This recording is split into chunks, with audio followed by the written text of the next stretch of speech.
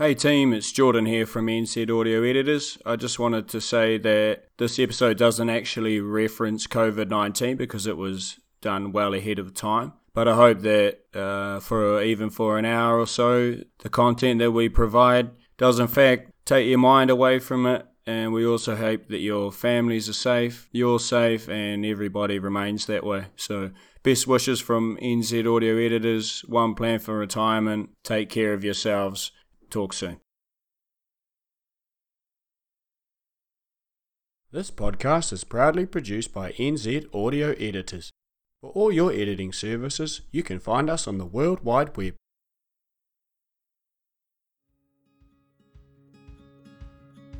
Greg Moyle and Ryan Melton from One Plan for Retirement would like to welcome you to the NZ Guide to Financial Freedom.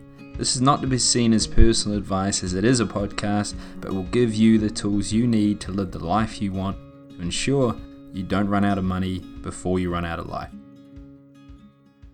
Thank you for continuing to listen to the podcast that Ryan and I have been talking and putting together with the assistance of our good friend Jordan from NZ Audio Editors. Yeah, NZ Audio Editors. Ryan's really the one who's been the driving force behind this, and he's the new person coming into the financial planning business, and I think has an exciting future ahead of him, and has learned a lot in a short period of time, to the extent that he's written his first book. Yeah.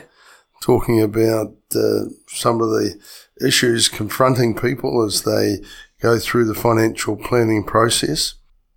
A good, compelling read. I read it over a couple of sessions and thought there's some quite thought-provoking things there. And a lot of it is around behavioural issues. We can all learn the rules, if you like, the various things and disciplines that we have to do to be financially independent, that spend less than what you earn, and have a plan in place and use the eighth wonder of the world, compounding returns, to ensure that the money grows as opposed to stagnating or going backwards. But at the end of the day, it's the habits that you develop over a lifetime that will have a huge effect on the outcomes that you will achieve. Planning is part of the process, but the discipline of following through, you don't want it to be like a New Year's resolution. We're all going to lose weight. We're all going to get fitter. We're not going to spend money on things that we want but don't need. But it doesn't happen, does it? Not quite, no. Ryan's also asked me to mention about the noise in the background. We're in Federal Street in Auckland Central, and in Federal Street the new city mission is taking place behind us, so that the poor homeless people don't have to sleep in the street. They'll sleep in, 4-star accommodation and buffet. Be fed decently, and if things don't turn out well for us, we might have to join them. Yeah. I suppose it means if people come to see me here in the city centre or see Ryan and they're not prepared to take our advice, and that we can push them across the road. And dramatic effect. And say, well, look, this is what happens when you don't that could work. Plan for your retirement and you haven't made the appropriate arrangements. You might end up having to join the line at the food counter. Yeah. Yeah, no, fair. It's a great safety net. I mean, the City Mission do fantastic work, but if people follow the various financial disciplines that we talk about, they shouldn't have to be there. They should be able to be resilient and independent. The subject, of course, that many of the people who are at the City Mission are sadly affected by other issues, whether it's alcoholism or mental health issues. So that's something we can't necessarily help people with. We're the financial doctors, not the medical doctors. For sure. I've actually walked along Queen Street and had a chat with a few of the homeless people, and there are significant stories. Like one young lady obviously she would have been beautiful in her time, but then obviously alcohol abuse, she lost her teeth, and she talked about how she was abused as a young woman by her stepdad, and then the mother didn't believe her and she's gone off on her own. So it's easy to have a blanket sort of viewpoint of people not understanding that the situation helped craft who they are. And that's a big part of why I actually wrote the book, is really about just the frustration that not everyone knows what I now know thanks to you and my studies. And they should. And I think a big part of that is the inaccessibility in terms of jargon. People have a glazed over look when you start talking about it. So that's why we pivot a lot about the goals and what the money enables you to do. So that it's a big problem. And I'm glad they're getting support. But in the same sense, when you give a handout to a person, there's a fine line between singling them out and giving them this money and making them feel as though they aren't capable of doing it themselves. It's sort of the cycle. Like my uncle, he's a detective sergeant, and a lot of what he does is he goes to beneficiaries' homes and there is certain issues in domestic violence, or there's a cycle where there's a lineage of people on beneficiaries. So you got to think as well as, one, sure, we want to help them, and that's our intent, but the delivery of which we're doing it might not be the best way to help them.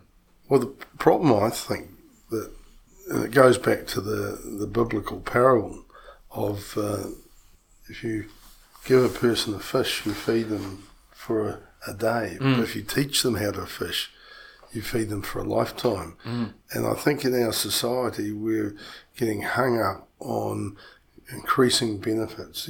Keep hearing on the TV and the radio that, if we only increase the benefits that are paid out to people less fortunate and within our society, things will be fine. And I don't believe that. I think that what you need to do is to give people hope and give them the skills that they can find their own place in the world, because the person who earns a lot of money is not necessarily as happy or happier than the person who earns a lot less. Sure. Because we set our own particular, how would I call it? It's not really goals, but we say, this is what makes me happy.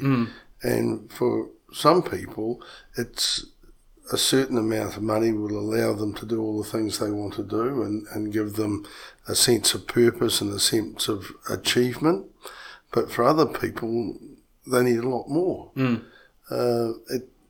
My father taught me, many things he taught me, that in everything you do in life, if you can get a sense of accomplishment, you'll get a level of satisfaction and you feel good about yourself. It's all about self-worth. And it links into resilience, but you can get that from doing a menial job like vacuuming the carpet. Yeah. Right. If you say, I'm going to do it and I'm going to do it well, and you do it and you look back and say, oh, it's great. You can feel a sense of accomplishment or achievement of that. For people who undertake a course of study, I always feel a little sad for those who don't complete the course. And I know in accounting there used to be one paper that was kind of the straw that broke the camel's back. It was called auditing. And there's a whole lot of people who did accounting but never passed that one paper auditing, right, and therefore never qualified. Yeah. And of course what they come away with is a little bit of a chip on their shoulder, when I know auditing was not easy and it was a bit repetitive and boring, but if you break all these things down, they're achievable. You just, put a little bit more effort in, and you never give up. It's that sense of determination. You've got the resilience you're going to achieve no matter what obstacles you put in place, or are put in place for you. You probably do put them, but there's sometimes other people help along the way. One of the things I noticed when I was teaching, as I taught accounting on a part-time basis at Auckland University for in excess of 20 years. And I really enjoyed teaching mature students, because these were people who were often told they weren't good enough or confident enough to go to university to do a degree, when they were coming back later in life and doing one of the more difficult subjects, one of the more less exciting subjects, if you think accounting's not particularly exciting. To me, I look at it a little bit differently, because accounting opens up a whole world of information about how businesses work, how money works, and to a certain extent, the saying that money makes the world go round is actually true, because money does actually give people choices to do the things they want to do when they want to do them. But with these mature students, it was amazing the results that they would achieve. They were getting A's when they would have been written off as younger people as not being bright enough or smart enough to achieve. The reason they were getting A's is they were doing what they wanted to do. They had a sense of purpose, and providing I as a teacher could communicate to them in a meaningful way, because that was one of the challenges, because not everyone understands things in the same way. So you have to vary your teaching skills or your communication skills till you see that the light goes on.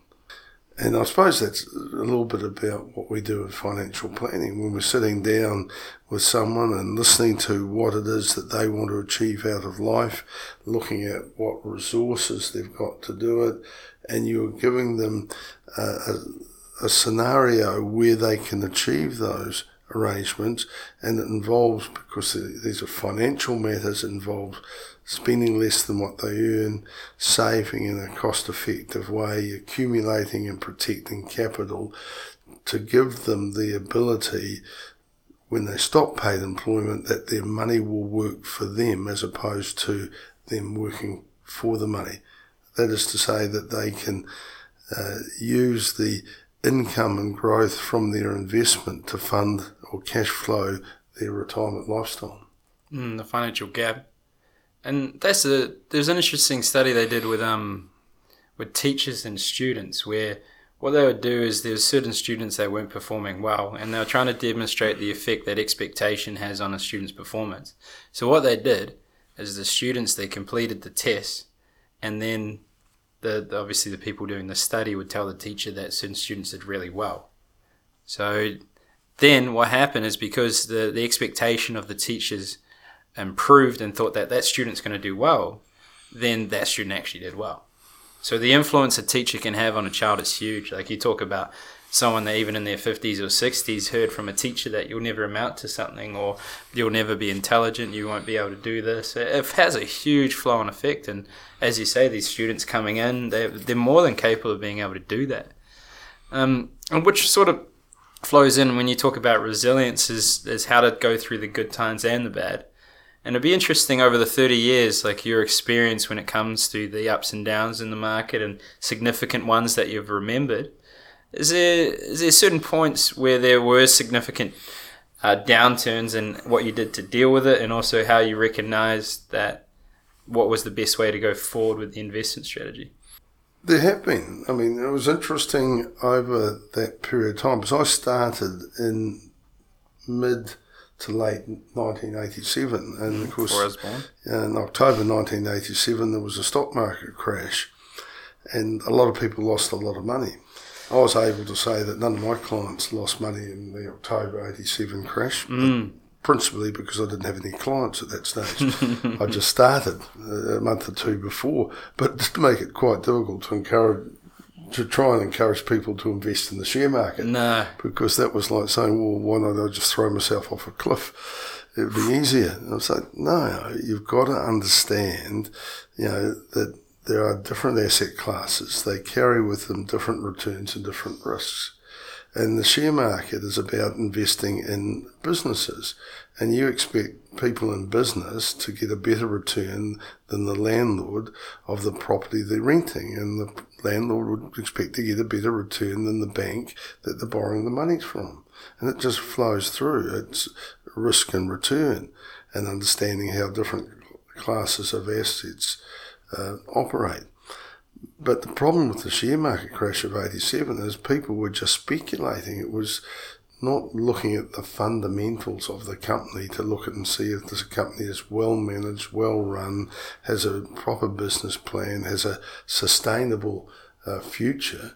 And we can all think of businesses that didn't have a sustainable future. I mean, one of the ones that comes to mind is the American company Kodak, which would have been one of the biggest companies in the world that no longer exists because it was all based on the technology of the time, using film and cameras to photograph and develop an image, and it missed the digital revolution. So it's not there anymore. So similarly, when you invest in shares, you've got to look at the fact you're investing in a business that you don't generally run because it's listed on a share market. It's a publicly listed company, and it either has a future or it doesn't, and it will go through its own cycles, which is why you then learn you don't put all your eggs in one basket. You buy across the market as opposed to buying one or two individual shares. If you buy one or two individual shares, you're not investing, you're speculating. And learning to differentiate between speculation, which might make you rich or poor, is different from investment, which is calculated to make you financially independent. You're not going to get rich by having a balanced portfolio, a balanced investment strategy, but you certainly will ensure that you're not broke, that you're not poor. So 87 was quite an interesting period of time because there were lots of behavioural issues that were around there. People would say, there was no point going to work because I'm making more money at this dinner party than I have over 8 hours in the office, because they could just see the shares go up and up and up and up. And they did till they went down, down, down, down out the back door. Yeah. Because people didn't understand what they were investing in. There were some bizarre stories about, for example, a bloke in the South Island was at the time with the corporate fraud unit of the Justice Department prior to this, and had to deal with the registration of prospectuses. And one was effectively almost written on the back of an envelope by a bloke who thought to be a good business in possum furs. And he wrote this prospectus, and you could put it out there, and people thought, wonderful idea, and threw all their money at it. Of course, lost everything. It was just bizarre that people were investing in all sorts of fly-by-night type operations. Great ideas, but just had no sustainability. And that's where you learn that you make money by not losing it. So how do you avoid losing money?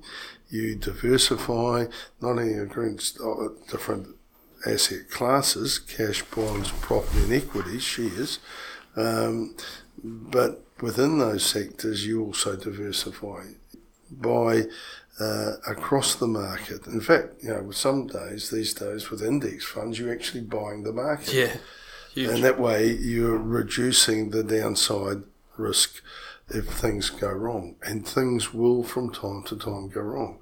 So 87 was an example of that, where the markets just got out of kilter.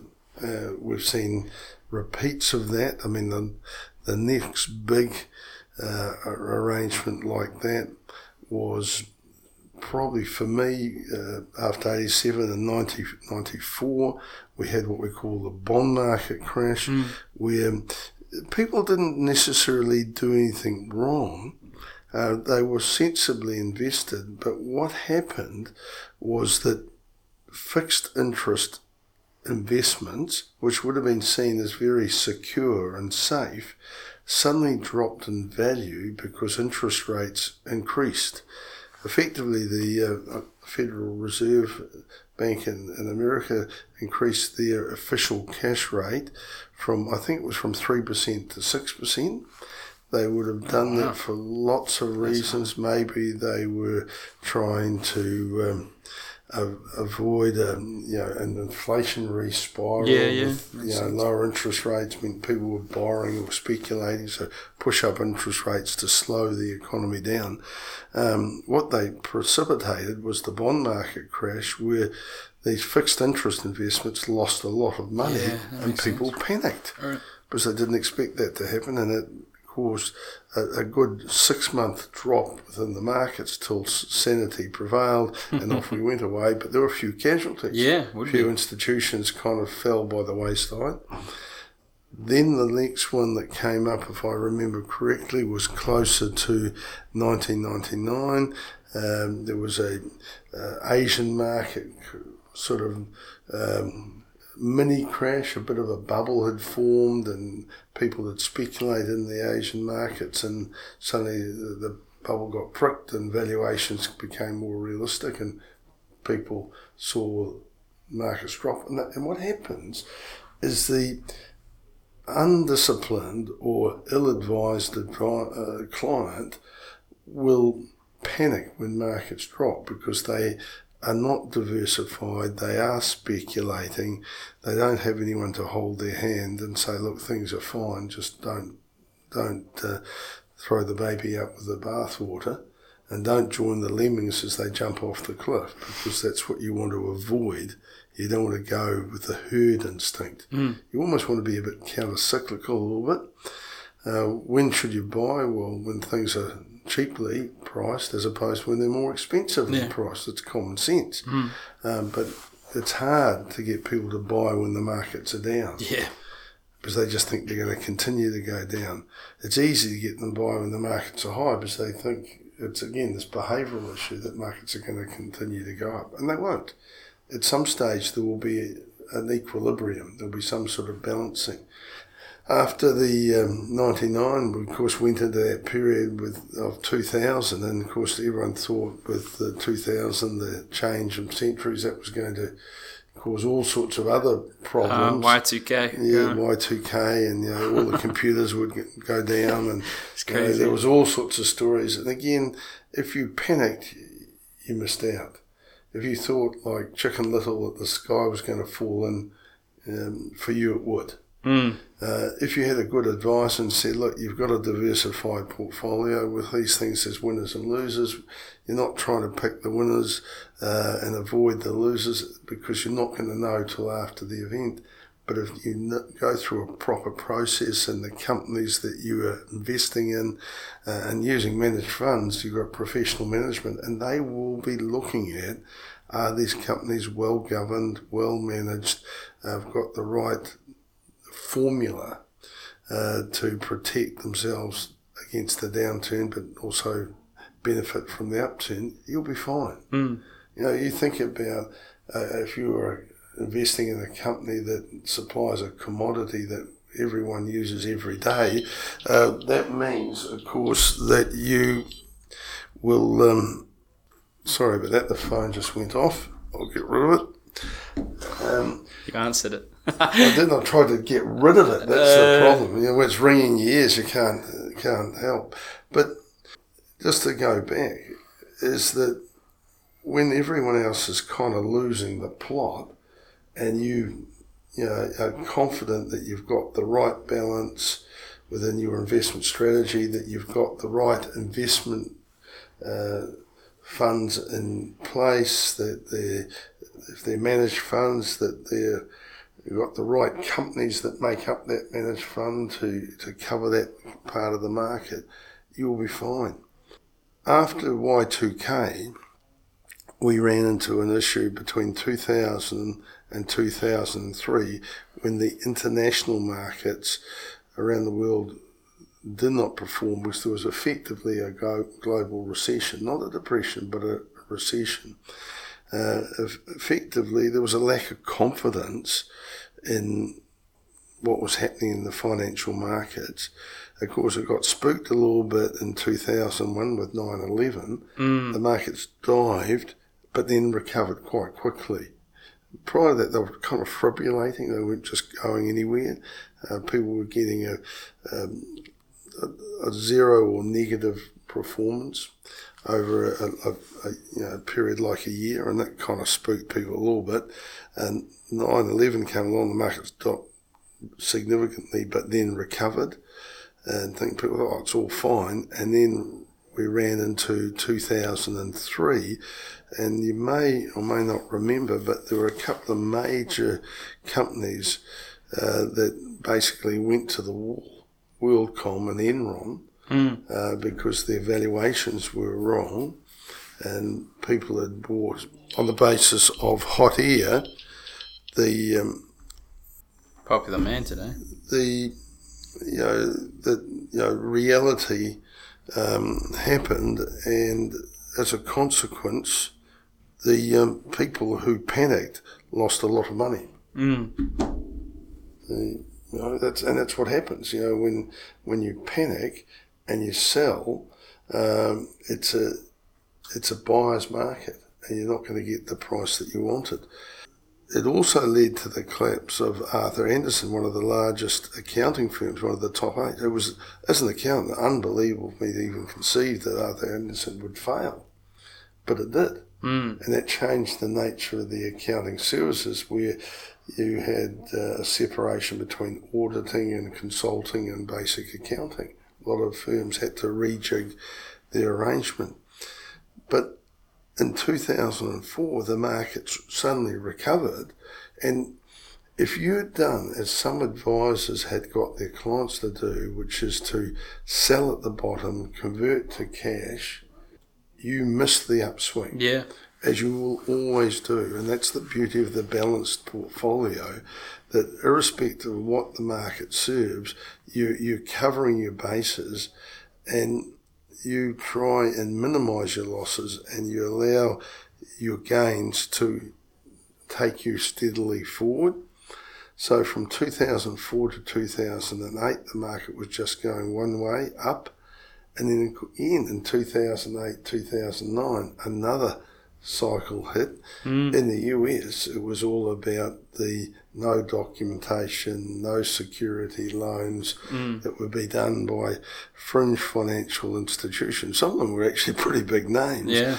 And, it was the Lehman Brothers company that was the first to go to the wall, and that just precipitated a huge market sell-off. And in the US and Europe, countries like Iceland and Ireland and Spain really got dealt to because people were speculating in real estate on sort of kind of easy money that just disappeared, and the banks in particular, and then the economies had to swallow a lot of debt, and it took a long time for that to recover. In New Zealand, we missed that, but walked straight into the finance company debacle, where people not being satisfied with 7% in the bank. Just imagine that, 7%. They'd be quite happy now. Yeah. They're getting 2.5%. 7%, they thought, we could do better, and we'll go to Bridgecorp or Hanover or Capital Investment, some of these finance companies that had grown up around helping to fund the housing boom that was going on at the time, the development boom.